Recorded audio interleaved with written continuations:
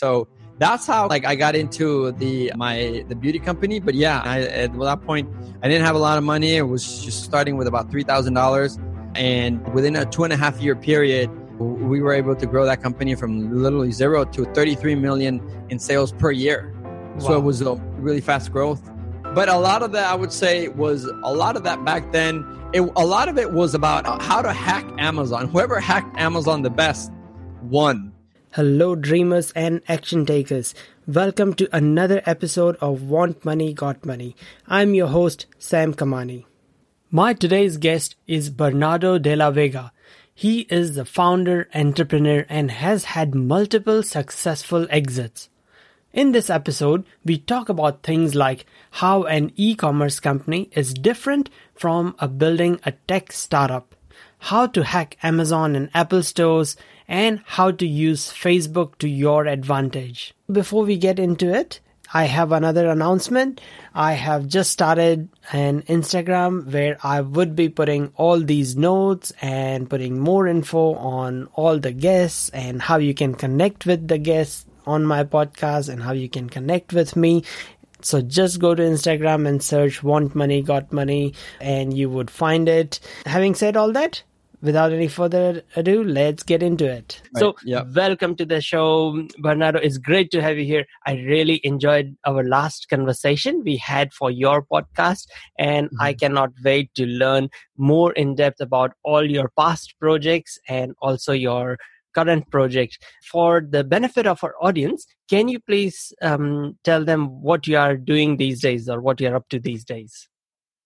Yes. Yeah. So my name is Bernardo de la Vega, and I live in Miami. And I am a serial entrepreneur. I've built and sold 2 7-figure e-commerce companies before. One was a beauty company, which I sold in 2018. And one was a food media and kitchen appliance company, which also had an app. So that was, like I was saying, like a little bit of a hybrid from an e-commerce company and a tech company. Yes. And actually the app, that is the best rated kitchen appliance app on the market. It's called Mealthy. And so that one I sold 8 weeks ago. So no longer doing e-commerce. Once I built an app, I said, this tech site is very cool. 11 months ago, actually, no, I think it's like about a year ago. So last September of 2019, I started, so pretty much a year, I started working on this Fiesta app. And it's obviously now, I've gone through so many pivots, but it's definitely very different what it is now from what it started. So when we first started, I had the idea that I felt there was a big need in the market for an app that told you where all the events for a city were. And so the biggest rival there was Eventbrite. But Eventbrite, because it's a lot of like different promoters that are posting, like the promoter obviously is looking at his own best interest. And then they're promoting all sorts of different things, and they're promoting it like they're spamming Eventbrite. They're like best pool party here or best nightlife. And then they put 40 of these listings. They're just like automating. I don't know how they're doing this, but in other words, they're just like putting so many. So it's really hard to navigate through these 3,000 things to do, but so many of them are just like bad listings. Yeah, that's what I felt like Eventbrite, there could be a sort of a better thing. So we started working on this. And then in February, what obviously COVID hit, and we're like, like everything got canceled. We are in the event space with a sort of physical location event space. And this is certainly not a good thing. So we were able to pivot really fast to virtual events. So it was now like a combination of Eventbrite meets Zoom, meets like Instagram / TikTok to show like social media elements. So that was started going well. And so we got to a point when we were in beta, and by the time we launched, we got to 5,000 users within 2 weeks. So pretty fast, because a lot of what we realized is if we could just get the host to switch over to our platform, they would bring their audience. And they were really liking the platform, but it was going to cost us so much money to scale. People were like, okay, your platform seems really good. Can I hold 80 people? Can I hold 150 people like Zoom? And our platform is really good and very stable for smaller quantities. Up to 30, 40, it's perfectly fine. But it's that really big scale of people that it required a sort of massive amounts of sort of money and time, breakout rooms that Zoom offers. So we're like, okay, let's. And so I was thinking of what kind of assets, as you said during our interview, or what kind of value proposition can we offer that with the existing features, if we just pivot a little bit, we can actually provide something really cool. And that's what we've done. So now what Fiesta is, in a very simple way of putting it, it's TikTok for podcasts.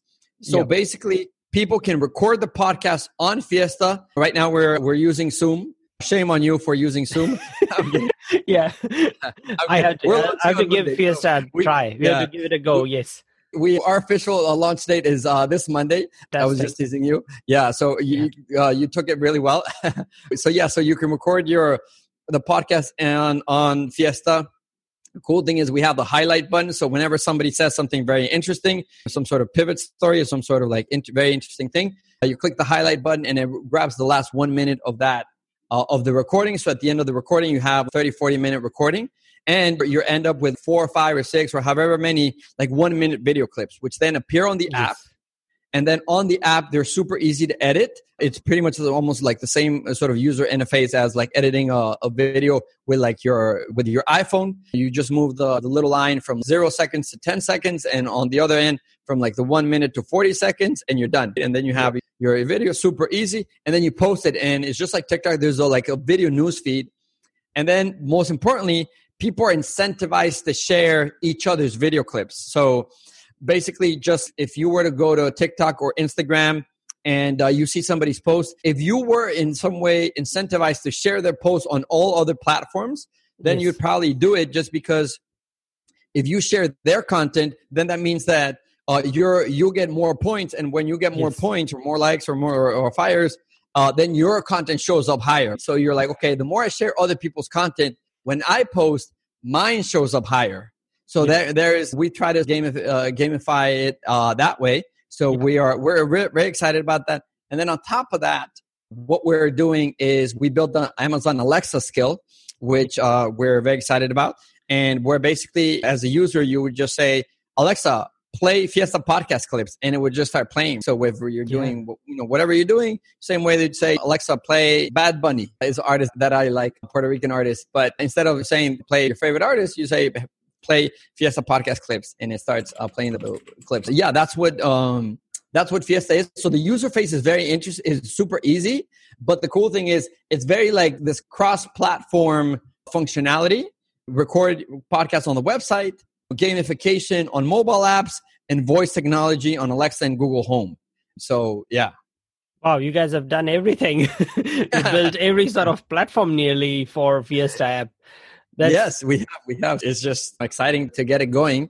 And because we just felt, okay, how do we make it really easy for podcasters, for you and me?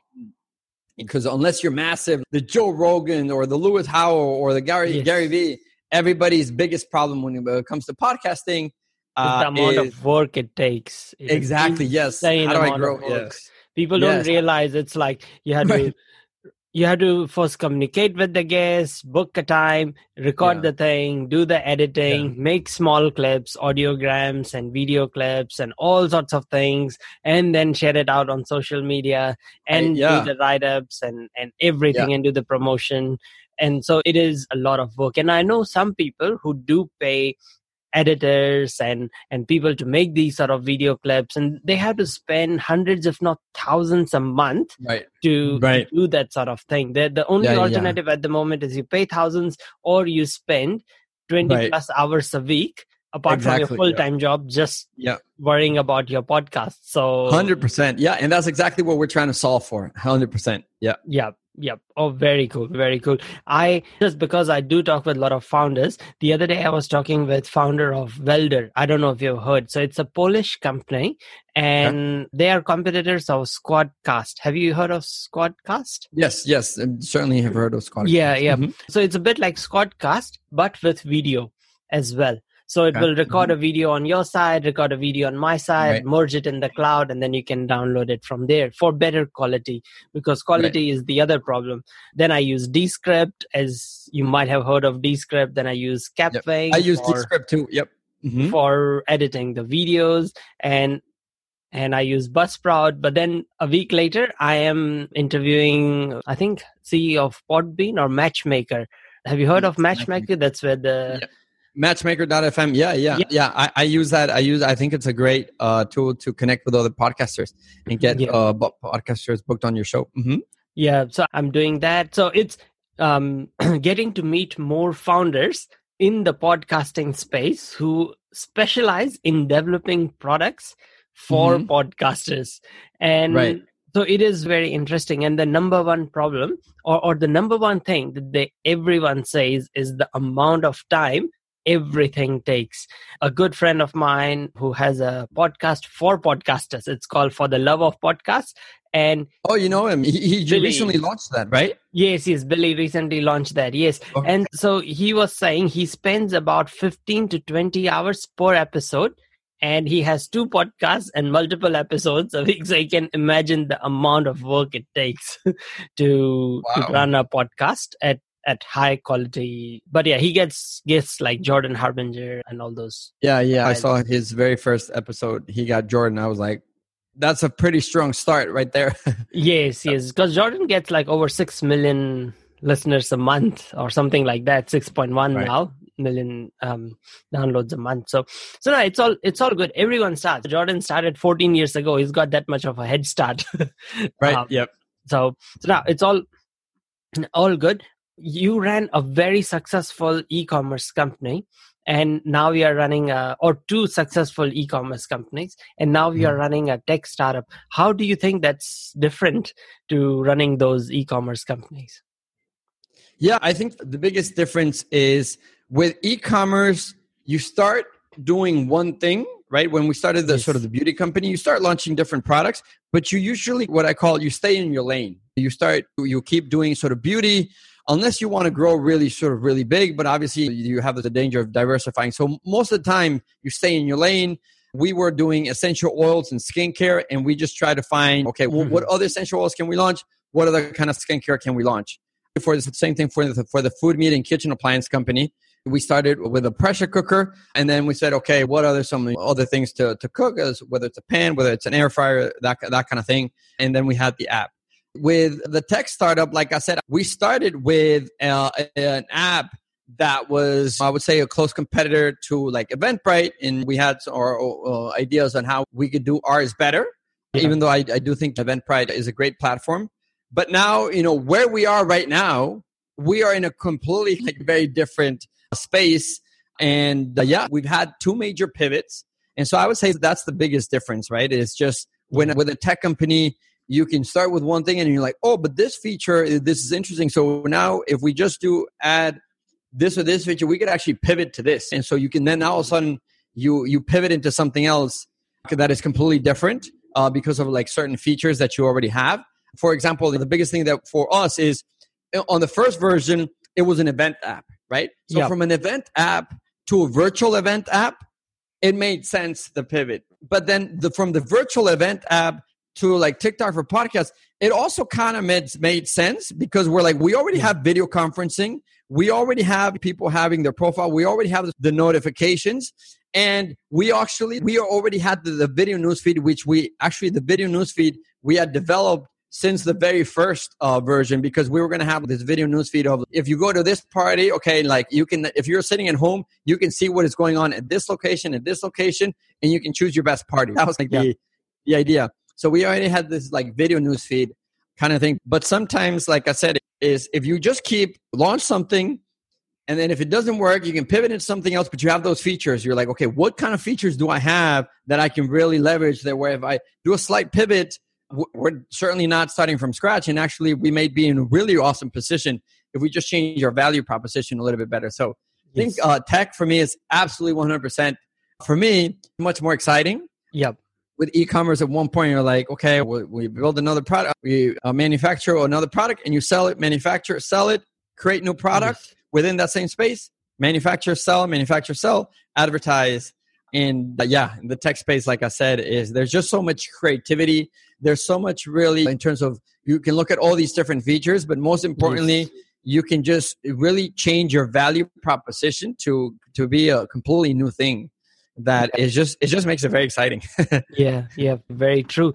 With your first company, Radha Beauty, did you start it from scratch, or did you acquire another company or products, or how did you start? Yeah, I did start it from scratch. When I got into sort of internet marketing, actually, my very first experience with internet marketing was doing multi-level marketing. I literally went to Google and I typed in how to make money online. This was back in 2014. 2013, because we started the beauty company in 2014. And I literally started looking at like all these different like info products back then. A lot of them were very spammy. They all look very spammy or scammy. Yes. So how to make money online. And I was like, what's this? And because I literally had seen a friend and he was saying like, oh, I've just made $10,000 last month from working from home.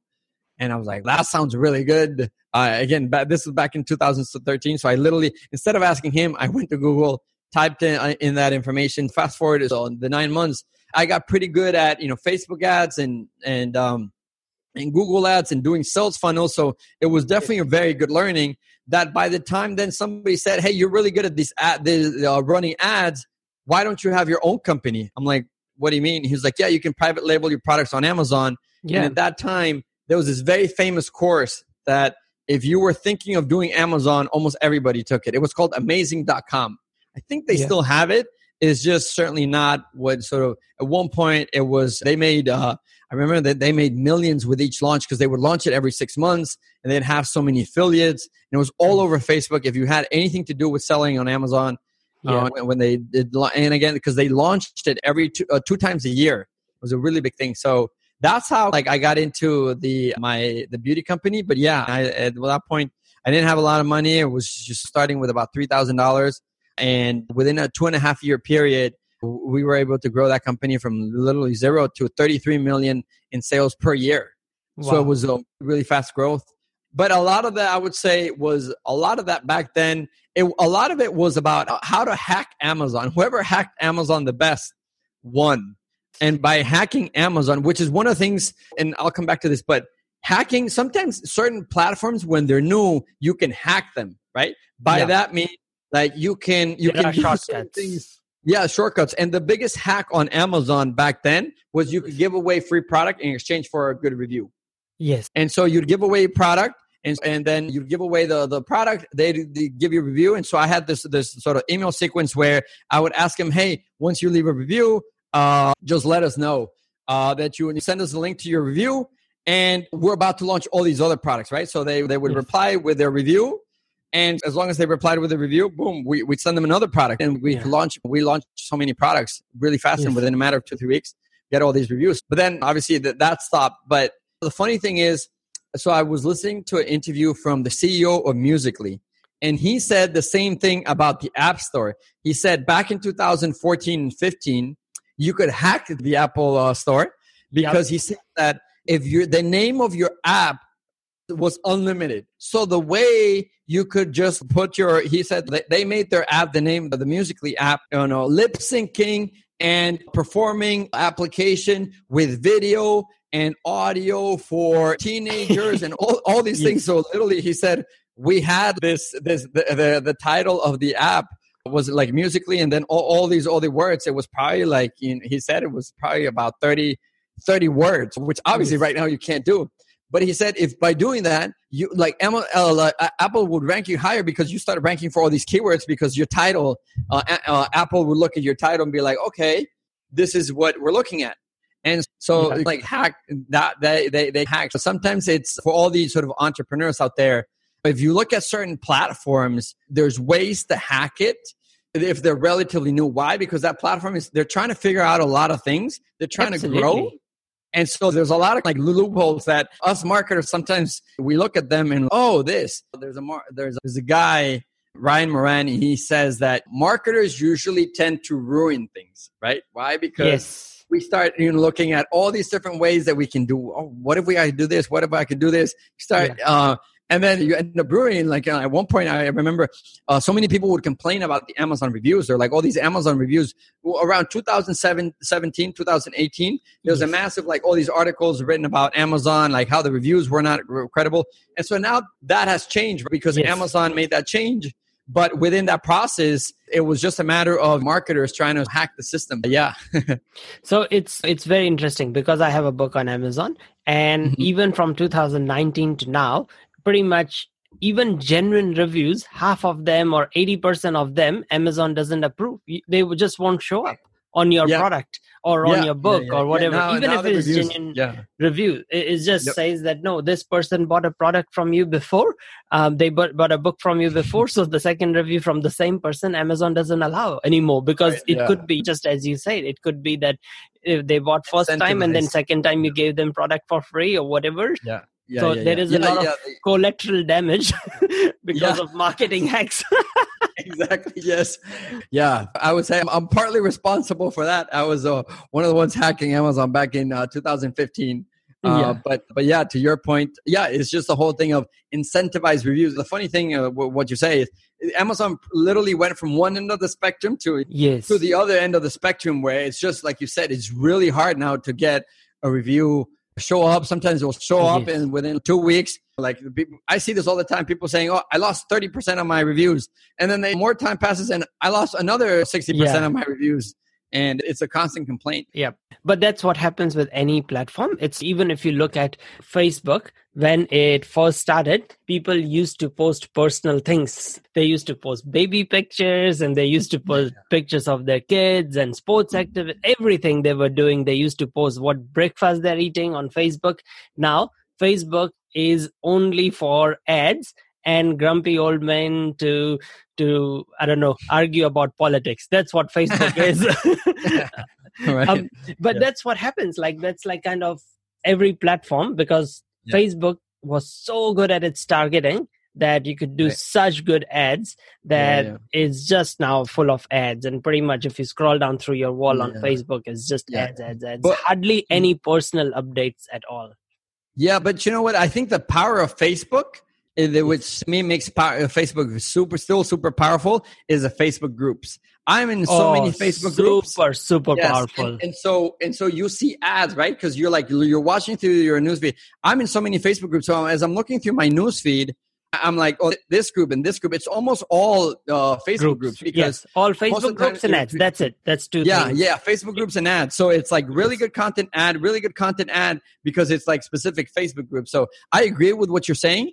And if you're in a lot of Facebook groups, Facebook makes so much sense. And it's just a very friendly platform when it comes to the Facebook groups. But newsfeed if you're not in groups, it's just not a very good platform. If you're in zero groups, then there's no one posting anything. When was last time your friends posted their kids pictures, and it's not happening anymore. It's LinkedIn is right now where Facebook was quite a few years ago, where you still see posts, or that's my experience anyway, real posts by real people.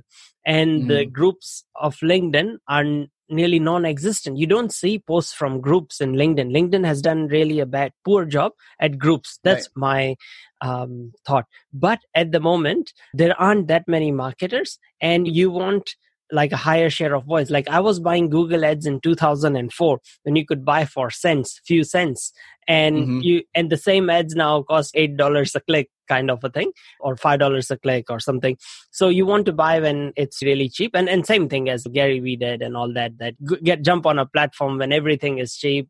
Engagement comes really easily because everyone is a viewer and hardly anyone is a creator. So LinkedIn is in that position with 700 million people and only 1 or 2% of the people making content. So you get a much larger share of voice.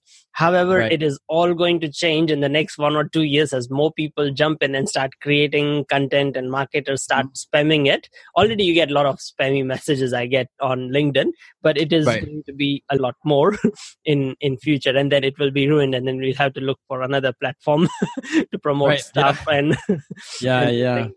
But very like you say, it's a content deficient platform, right? So not enough content, a whole lot of users, but it's just when you have 1 to 2%. Based on what you said, I remember the CEO of Musical.ly is that's a great interview. He said that at one point, what they were doing is they looked at the numbers, and 25%, they knew that they were onto something really big because they had 25% of their user base creating content. And he said that was absolutely phenomenal. So when you compare that number to what you said of LinkedIn, it's 1 to 2%.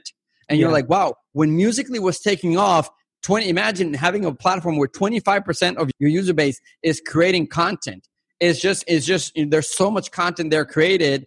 And that they knew that it was going to blow up because of that number alone. Like, again, comparing that to LinkedIn, it's a massive difference, right? It's 25x. So yeah, interesting comparison there. Yeah, that is because LinkedIn, a lot of people go to LinkedIn when they want a job. Because professionals, I'm not talking about marketers. You're working in as an engineer or something else, and then it's not a platform you go to look at family pictures. And it's other than that, it's pretty boring. It's not. There's no dances, there's no music, there's no song. Right. And LinkedIn is trying to change that by rewarding more story makers and rewarding more video content and all that, which is really good news for Fiesta app because people can post 1-minute clips and it is all useful content. Yeah. So it's trying to do that, but we'll see how that goes. What about your second company, Mealthy, was it? Yeah, Mealthy. Yeah, that one's a combination of the word. And I came up with that name at 3 a.m. From healthy and meal? It's a combination of the word meal and healthy. So Mealthy. Yeah. So that's where the name came from. For that one, because I had the beauty company, I said, I wanted to do something else. And the beauty company did really well. The beauty company was just all Amazon. It was very hard for us to go outside of Amazon. Going into retail was very hard.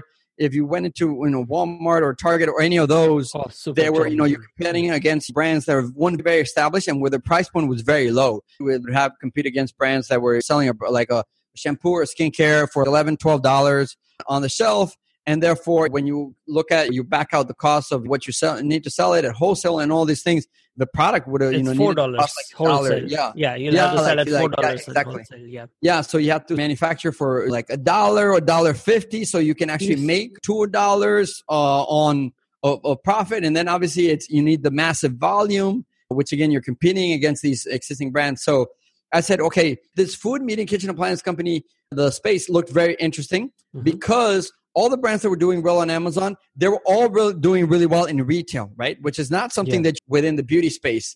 And what I also liked about it was high barrier to entry. There's a lot of things in terms of business, right? That you look at the business fundamentals. You can look at barriers to entry. You can look at, scalability. You can look at leverage. You can look at the amount of influencers. So there's a lot of things. Yeah. And there was just so many things that I liked about that space at that time. One, again, that we could do retail. Obviously, we could do international. One of the things I really liked was the search. So if you looked at other recipe websites, all recipes, they were getting 100 million visits per month. And it was all content. It wasn't about this product. It was just recipes. And so then you had Epicurious and the Food Network. So there was a massive amount of search traffic. And so to me, it's if we can have some good recipes, we can tap into some of the search traffic. So not only on the product side is there an opportunity, there's a content side as well. That is a massive opportunity. And then on top of that, there was the app space, which I read that those apps were the third most used apps. So obviously the number one is any sort of social media app, right? Facebook, Instagram, LinkedIn, Twitter, all that. Twitter, yeah. The number two is obviously transportation. Uber, Lyft, people use those all the time. But number three was health and fitness / recipes, right? Recipe apps. There's a massive amount of people. There's sort of the typical mom that works from home that is just checking recipes and that is saving recipes and all these things to please the husband and to please the kids, that kind of thing, depending on who cooks at home. Sometimes it's the husband who cooks. So anyway, so that to me, it just seemed like such a round business. Where with the beauty company, it was there wasn't so much search. In other words, obviously there was some search, but there wasn't all these other content sites that were 100 million visitors a month. Yeah. That were like in rest food. And also for apps, there also wasn't this massive sort of demand for beauty apps, for one beauty app, because it's just selling products. So again, there were certain things that were there for beauty, but not the way it was for kitchen appliance. So that's what I really liked about that space. And to me, I've always, as I've continued to evolve as an entrepreneur, I like to look at, okay, what are the business fundamentals and what are all the areas of opportunity in this business that are really interesting. And obviously, when you go into something, you're naive of certain things because some things you're like, uh-oh, I didn't know this. The biggest thing that now that I know, and which is why I sold my kitchen appliance company, I would not go back to it, which I should have known, but I kind of didn't really look at it closely was the product development life cycle. When you develop a beauty product, it could take 2 or 3, maybe 5 weeks, depending on the product, but you can get it out done pretty fast, especially if you already have existing supplier. You're looking at, okay, this oil or that cream, or sometimes you look at stock formula, you launch it, and then you're just improving it. Then you're like start tweaking it, so then it makes you a custom formula.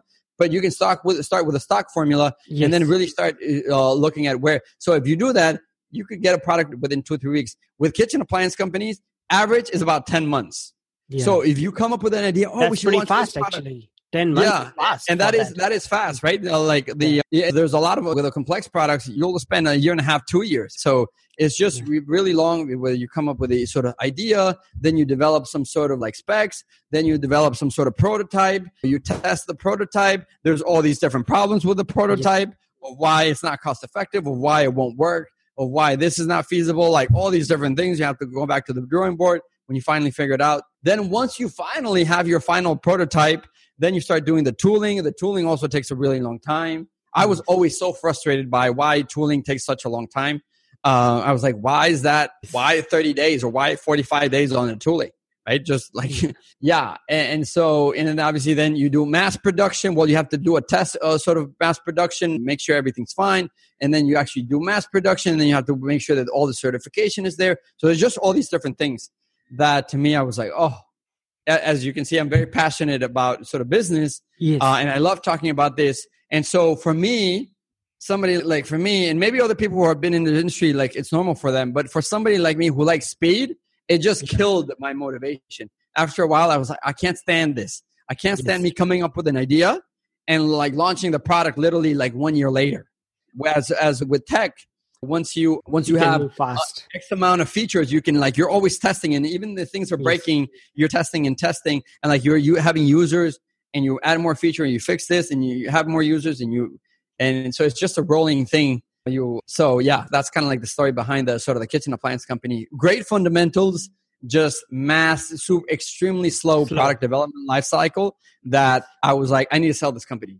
I can't be doing this anymore. So yeah. You didn't think of, I'm sure maybe you did, of just buying an existing, going to like someone who does white label manufacturing and just see what products they have and label it with your brand and just promote your brand? Yeah, no, at first, like when I first got into it, so the funny thing is I literally tried to get into that business by buying somebody else's product. Yeah. There was a sous vide. Yeah, there was a sous vide. That was called the Joule. Do you know what a sous vide is? I know. Yeah. So it's a really low temperature water bath, warm water, really good. Exactly. Yes. And all that. Yeah. And there was a really good product called the Joule, which actually now I don't know if it's still around because they actually got bought. The company didn't do it well. But at one point I reached out to them because it's owned by Chef Steps. It was owned by Chef Steps, then last year got acquired by Breville. But basically I reached out to him, and because I was always selling these $15 to $20 products in the beauty space. And here there was this immersion circulator that was selling pretty well. They were selling about 30, 40 units a day because I could see by the seller ranking, the Amazon seller ranking. But it was at $199. I was like, okay, this product cost them about $30, $35 to make. Their margins were really big. And then they had an app as well. I was like, this is so cool. So I literally called up the guy. I finally got a hold of the CEO. And I said, hey, I'll buy your company. I'll give you $2 million. I literally said that on the phone. He was like, no, that's ridiculous. My company's worth $100 million. I was like, what do you mean? How? Because all I knew was the product. And then, it turned out that they had their website and they sold so much subscription packages through their website, like subscription about like recipes, because it was owned by, one of the owners was a Michelin star, a restaurant. So that kind of stuff. Yeah. But that's what I tried to do that at the beginning of just buying an existing product that had good margins and like just going with it and just leveraging all my Amazon expertise to just grow it a lot more. But that didn't sort of turn out so well. And then I got into the pressure cooker space because he's the one who said, but why are you looking at me? Because he said, okay, this guy knows about Amazon because of his beauty company. You should look at the pressure cooker space. That one's doing really well. And that's why I looked at the pressure cooker space. And that's how how the first product came about. Yep. Very cool. Very cool. Yep. I know that. Yes. The thing is that if you can build a subscription model, attached to a physical company, like a hardware type, like what you were doing, that is amazingly profitable. Because I was in the supplement space, built a multi-million-dollar company and all that. And the more successful ones, what they did was that they got people in, whether you have to give something away for free or it doesn't matter. It's a bit like Xbox and PlayStation, where they lose money on the initial hardware. They lose like $100 per Xbox. This is, I don't know right now, but back in the days they used to, when they first introduced and stuff. But then they make money from the sales of each game, which is like $160, $70 or something like that. It's that sort of a model. But no, that's very cool. I wanted to find out, what advice would you have for someone who's just starting out, say, in e-commerce space, since you have had so much experience in that? Or what would you do if you were starting out in the e-commerce space for acquiring users or customers? Yeah, one, definitely go after a specific niche, right? So don't go something like a broad supplement, right? Protein powder. That's. But yes, exactly. So crowded. So one, going after a niche would certainly be one thing. What really worked for us, and because it was a kitchen appliance space, is our Facebook group was really good. So you need to understand for that. For our beauty company, our Facebook group didn't do really well, because I saw this in other sort of brands, and there was one brand that was doing this really well with our Facebook group. So for us, we really, from the very beginning, I'm like, okay, we're going to build these things, but we're really going to push our Facebook group, because then it's like we had all these testimonials. And then I would recommend is do testimonial-based marketing, where you're like, instead of, hey, buy our product, it's really good, it has these features, or buy our product because it saves time with cooking. You literally are running ads from somebody who says, I love my Multi product because every time I get home, I'm able to make dinner for my kids in 15 minutes. Or somebody else saying, I was somebody that always ordered out, and since I bought my Multi product, I'm now able to cook within 15 minutes. So that kind of testimonial-based marketing. And therefore, if you have a place where your raving fans exist, that's really good. So I would say, from my experience, try to look at some niche, one niche. Two, try to look at a product where you can build a pretty good Facebook group. Or a community.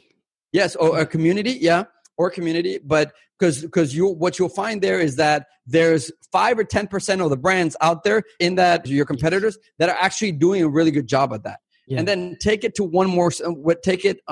further, one more level, which is then grab all these testimonials and really milk those testimonials to where all your ads are all about, but Marie said this, and Jen said this, and Vanessa said this, and depending on your products. And so then you're not like, our product is really good, all the benefits, is just so much testimonial. And then even as you're emailing, you're building your email list, you're providing a little bit of value, and you're always testimonial.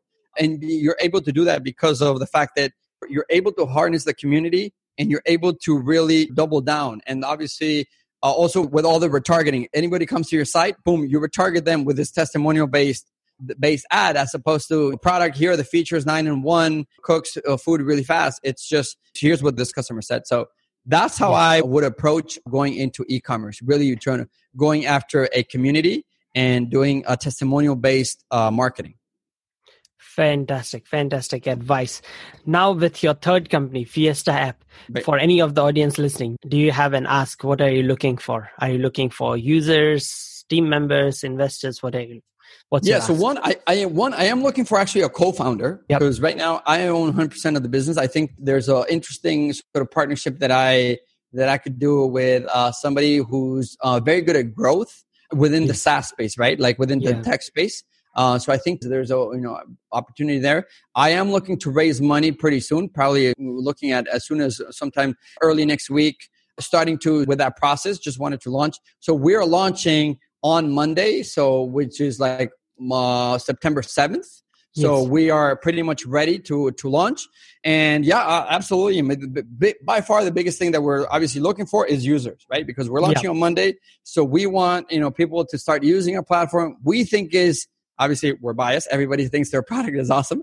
But we think it's really an awesome platform, because we're making promoting and marketing your podcast so easy, where while you're recording your podcast, you can now generate these video clips. And then not only that, as it generates the video clips, so it's super easy to share. One of the things I'm sure that is the best way to grow your audience is to leverage somebody else's audience, like leverage their credibility.